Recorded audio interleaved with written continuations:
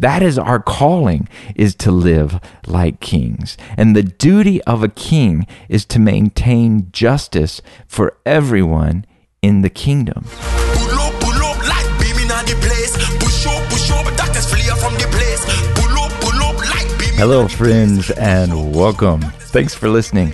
This is my very first inaugural podcast from the great state of Texas. This is my first time to record a podcast in the Lone Star State. Most of you listening know because most of my audience is my mom and dad, and I don't think Dad listens that often. But most people listening probably know that we moved to Texas this past week, and so this is the first time I've gotten to sit down and record a podcast, and I'm really excited to be here. We're in the Dallas-Fort Worth area, and maybe at some point in the future, I'll share a little bit about our story and how we ended up here and what God is doing. But today, I want to talk about what it means to live like a king. And I want to exhort you to live like a king. You know, if you ask most people, hey, do you want to live like a king? Most people will be like, yes, absolutely. I definitely want to live like a king. Because what they're thinking about is a lavish lifestyle where I can buy anything I want and I can command people to do what I want them to do and everybody has to do what I say. So most people, when you talk about living like a king, they are very interested in that because they're focused entirely on a desire to fulfill their own lusts rather than a desire to serve other people. And people are really interested in learning how I can live like a king. You know, how can I use God to serve my own purposes when you've got this worldly mindset of what it means to live like a king?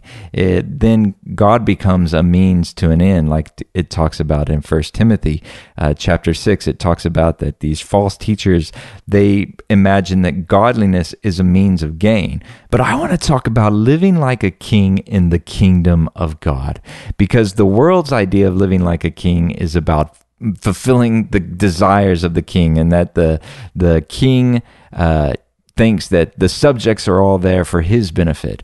Whereas living like a king in the kingdom of God, according to the example that we receive from Jesus, Jesus comes to serve.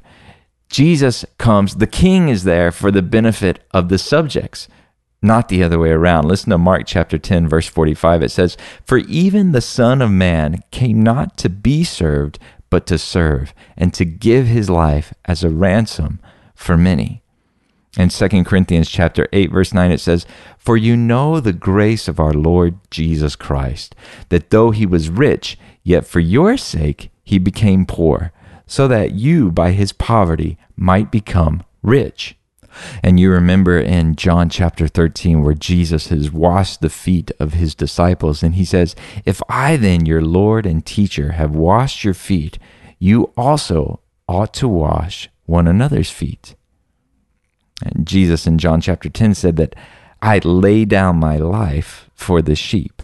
So in the kingdom of heaven, Jesus, the greatest king of all, the creator of heaven and earth, the maker of everything, the one who sustains everything by the power of his word, the one who saves us, he comes and he lays down his life for us. He comes not to be served. He comes to serve us. And Philippians says, "Have this mind among yourselves, which is yours in Christ Jesus, who though he was in the form of God, did not count equality with God a thing to be grasped, but made himself nothing, taking the form of a servant, being born in the likeness of men, and being found in human form, he humbled himself by becoming obedient to the point of death, even death on a cross." And so Paul's exhorting us in Philippians that we should have the same mindset as Jesus Christ. This is what it means to live as the royal family of God on the earth. We are the church. We are the royal family of God administrating his government on the earth. We get to live like kings. That is our calling, is to live like kings. And the duty of a king is to maintain justice for everyone in the kingdom. Now, if you listen to my previous podcast, it talked about holiness as the pursuit of justice, that the greatest injustice in the world, the two greatest injustices in the world are, number one, that we don't spend every moment of every day adoring and giving thanks to God, because our very existence is a gift from Him. And number two, that the devil rules over humanity, that humanity is under the oppression of the devil. These are the greatest injustices. And in the kingdom of God is coming to the earth. So the kingdom of God is not heaven. We've talked about that a lot. The kingdom of God is the reign of God. Wherever Jesus reigns, there the kingdom of God is. And the kingdom of God is slowly, over centuries and centuries, it is slowly filling the earth. And without getting into too much detail right here, I believe this is why it's really important to consider carefully our eschatology, because that affects how we live today. So eschatology is the study of the end times. So if you haven't listened to the podcasts that are about the end of the world, where I go through Matthew 24, 25, and Revelation, I would encourage you to go check those out and to perhaps challenge the traditional framework that we interpret those scriptures and consider a different point of view that fits with the narrative of a kingdom filling the whole earth, the narrative of scripture that we see from Genesis chapter 1 all the way to Revelation chapter 22. But anyway, I digress. My point, my exhortation to us today is to live like kings. But the duty of a king is to maintain justice for everyone in his kingdom. Listen to Proverbs chapter 31, beginning in verse 4. It is not for kings, O Lemuel, it is not for kings to drink wine, or for rulers to take strong drink, lest they drink and forget what has been decreed, and pervert the rights of all the afflicted. Give strong drink to the one who is perishing, and wine to those in bitter distress. Let them drink and forget their poverty, and remember their misery no more. Open your mouth for the mute, for the rights of all who are destitute. Open your mouth, judge righteously, defend the rights of the poor and needy. So this is an exhortation to the king. This is to remind the king, your duty is to defend the rights of the destitute. Your duty is to defend the rights of the poor and needy. Listen to Psalm 140, verse 12. It says, I know that the Lord will maintain the cause of the afflicted and will execute justice for the needy. The duty of the king is to execute the Lord's justice, and the Lord's concern was always for equity among his people, regardless of rich or poor or anyone's status. Because if you secure the rights of the poorest, weakest person in the kingdom, you secure the rights of everyone in the kingdom. And so God gives great wisdom in the administration of his kingdom when it was being administrated through the nation of Israel. And that same wisdom applies to us today, even as Gentiles have been grafted into Israel. That our role on the earth as God's royal family is not simply to get together and sing some songs and study the Bible, though of course I love singing songs and I love studying the Bible. That's all good. But our true role as the royal family of God is to administrate the royal kingdom of God. And I think sometimes that gets lost in the tradition of our church meetings. Now, in a royal family, if a royal family has a nice lifestyle, I don't think most people begrudge that. But it's when a royal family begins to think that all of the citizens and the subjects of the kingdom exist to sustain their lifestyle that I think that becomes a disgrace. And that is not what God has called us to. As kings in his kingdom, as sons of kings, we are to follow in his example in laying our lives down for others, not using others to somehow create the lifestyle we want, or worse, using Jesus like a genie in a bottle to give us the lust of our heart.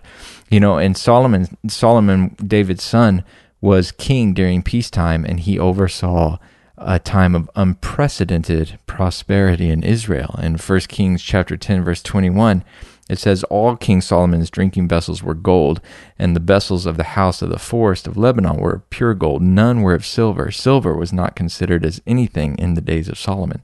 So Solomon brings such a level of prosperity to Israel that silver isn't even considered precious. It doesn't even have any value because the nation is so prosperous.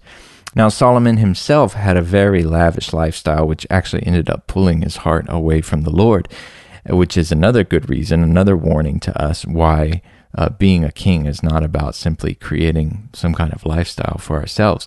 But Solomon was not despised by the people. He was still a beloved king because he still secured the rights of the people in the kingdom. He still maintained justice for everyone in the kingdom. Now, the taxes had gotten so burdensome during Solomon's time that the people come to Solomon's son and say, "Could you please give us a break on these taxes? They're killing us." And Rehoboam, in contrast to Solomon, he consults with his buddies and they say, no, tell him you're going to make it even worse. So Rehoboam comes back to these people and he says, "My little finger is thicker than my father's thighs. And now, whereas my father laid on you a heavy yoke, I will add to your yoke. My father disciplined you with whips, but I will discipline you with scorpions." And so Rehoboam begins to, when God comes to Solomon and asks him in the dream, "What do you want?" Solomon asked for wisdom so that I can rule this great people. So Solomon, at the beginning of his rule at least, he knew that his function was to serve the people. But in contrast, Rehoboam, at the beginning of his rule, it's already all about him. And he thinks the people exist to perpetuate his lifestyle and to serve him, versus him being there to guard and protect and to serve the people. So my point is not to be critical of a certain standard of living or a certain lifestyle. My point is the lifestyle of the king doesn't matter all that much if he's being faithful to execute his duties and take care of the people and maintain justice for the most oppressed in the kingdom. I don't think anyone resents a king who lives like a king when he's doing his royal duties. But there is a shameful kind of king who thinks that the purpose of his position is about his lifestyle rather than the purpose of his position is about serving others. And that is the life of a king that Christ calls us to, that we serve other people. Listen to Luke. This is Jesus talking. He says, "The kings of the Gentiles exercise lordship over them, and those in authority over them are called benefactors. But not so with you. Rather, let the greatest among you become as the youngest, and the leader as one who serves. For who is greater, one who reclines at the table, or one who serves? Is it not the one who reclines at table? But I am among you as the one who serves." So Jesus comes among us and gives us a new standard of leadership, a new standard of what it means to be royalty, that he is the king among us, and yet he is here to serve. Hebrews 5:8 says, "Although he was a son, he learned obedience through what he suffered." And so I think the idea that we should live as royalty on the earth is not incorrect. I think people who teach that are right on, but sometimes perhaps the application is less right on, and that sometimes the way people hear that is, "Oh, good, I can use God and live like a king because God wants me to have whatever it is that I want," versus I can follow in the model of Jesus Christ and live like a king, laying my life down to serve other people and to see them come out of satanic oppression, to see them come out of darkness and into God's light, to see them come out of the dominion of the devil and into the power of God. And so again, I'm not trying to take a stand against any standard of living or any certain kind of lifestyle. Of course, anyone who's growing up in America should take a moment to realize that we are indeed the wealthiest people who have ever been alive, and most of us live better than most kings of old even lived. So we've attained and achieved this extraordinary state of wealth and prosperity. And I think that's a good thing. I think it alleviates human suffering and it creates more opportunity for people to encounter the Lord. But I do think there's a call to be faithful to our stewardship of God's kingdom and of our position as sons in God's royal family, and not to just pursue endless increases in our standard of living. Though God may add those as we go along. God said, "Seek first my kingdom and everything else will be added to you." And I can certainly testify to that in my own life. And I know countless other people who would say that is 100% true. And God blesses us above and beyond everything that we could expect. In 3 John, where he says, "I desire that you may prosper even as your soul prospers." So I think God does not want us to live in poverty, and God wants us to walk in abundance. But abundance means having everything you need and more to do the task that God has called you to. I don't think a biblical concept of prosperity means that I use God as a genie in a bottle to buy whatever it is that I happen to want. So it's really an issue of the heart. It's all about what your focus is. Is it about, I'm desiring to execute my duty as a royal son and to serve the kingdom purposes, or is it about, I'm trying to use God to get this certain lifestyle that I hope to attain? But my desire is to exhort you to live like a king in the model of Jesus, to live like a good king, and to know that this is what God has called you to, that God has given you the privilege and the right to be a son. And if you are a son, then you are an heir, and you are a co-heir with Christ. So everything that Jesus inherits, he has chosen to share with you, and that is awesome. Thank you so much for listening. God bless you. And